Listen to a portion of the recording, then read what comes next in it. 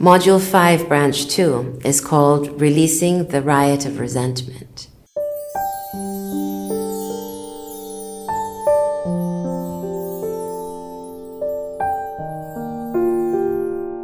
And it's about centering on your truths that are uniquely yours.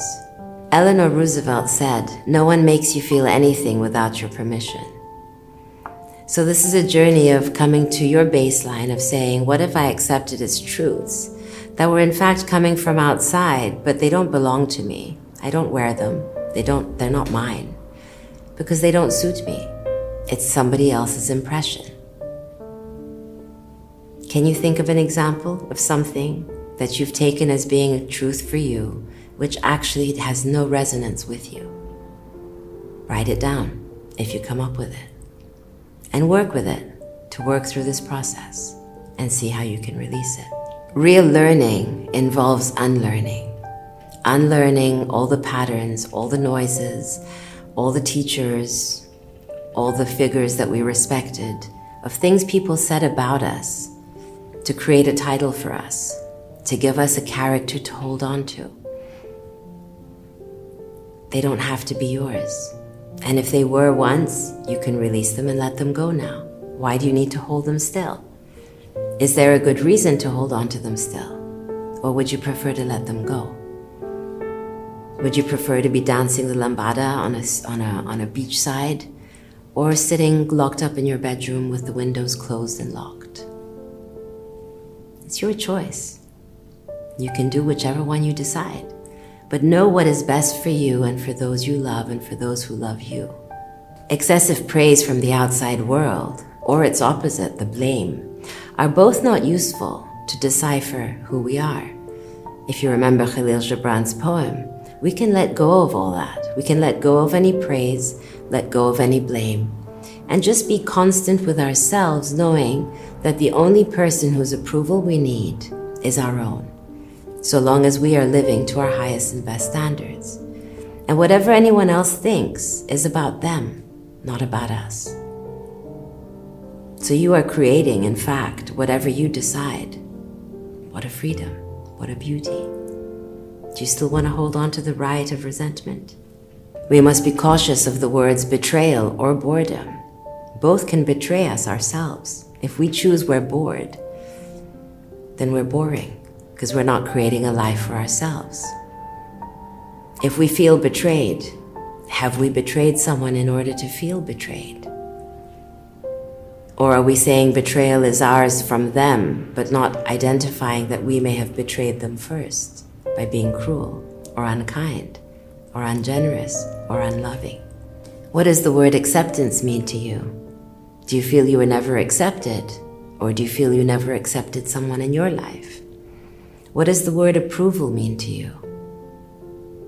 Do you actually disapprove of people and show them with your expressions on your face, and you're mirroring something that was a disapproving look you had from your family? You need to be conscientious of every step of this journey to know what you're creating.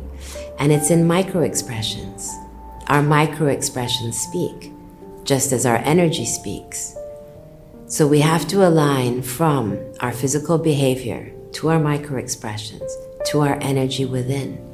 And all that stems from the baseline of you and all the images, experiences you're holding. If you're holding them still, you need to let them go, or identify them and reframe them to what you wish them to be. So what is retrospect meaning to you today? And what have you seen as changes or messages that you're identifying from the material that we've gone through so far? What does tolerance mean? Can we up our game of tolerance to open ourselves and be a little more understanding, empathetic, and joyful in receiving that we could not receive before because our eye was too geared towards ourselves rather than outward looking to see how other people are feeling? Are you able to turn your eye around now and see how it is from life behind the other person's eye, whoever that person may be? A parent, a spouse, a child, your parent, your partner. It can be anybody.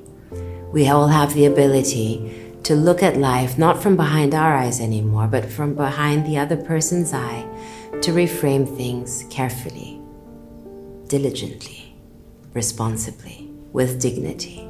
We can do that. We have a responsibility to do that. It's not always me, me, me, me, me.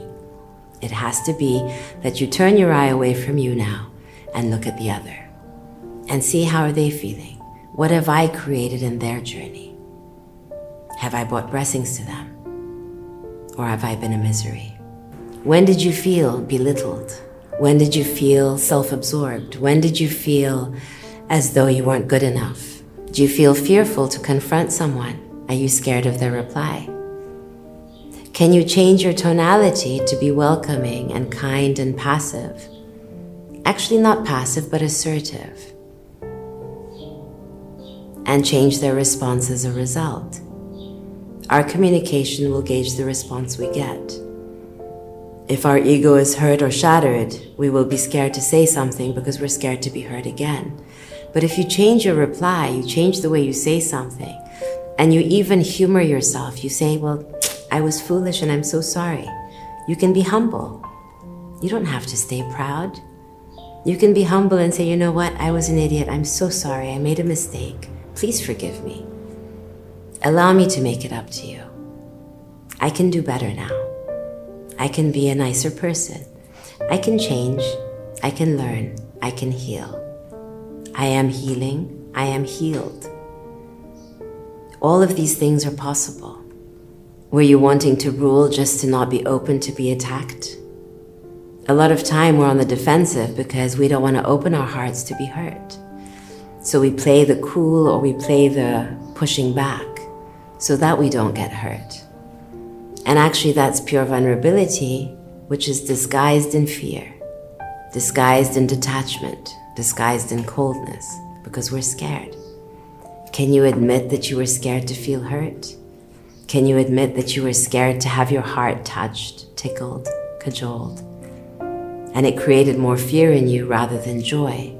A lot of us find it hard to feel happy. A lot of us have a fear of happiness because once we achieve that happiness, we're scared of losing it.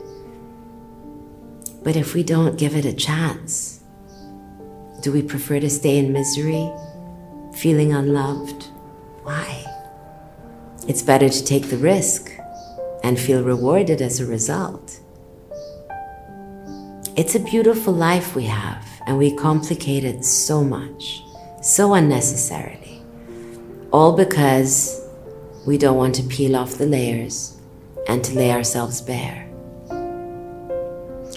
The best gift you can give to yourself is to allow yourself to be vulnerable, to be bare, to be open, to allow your heart to be open, to feel anything you need to feel and experience it, and as a result, grow.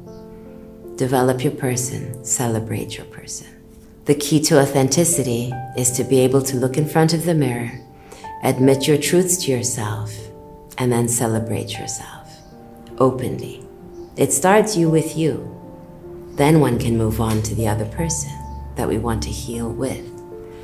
But first, go in front of the mirror, look at yourself carefully, celebrate yourself, be kind to yourself, forgive yourself, and be willing to now turn the chapter, change the page, and move forward to a life that you're creating of joy, happiness, abundance. No more poverty mentality. Now it's all about generosity and abundance.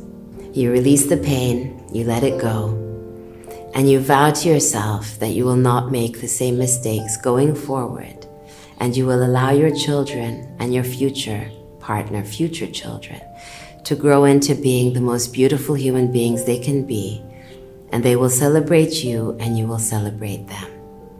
And together, all is possible.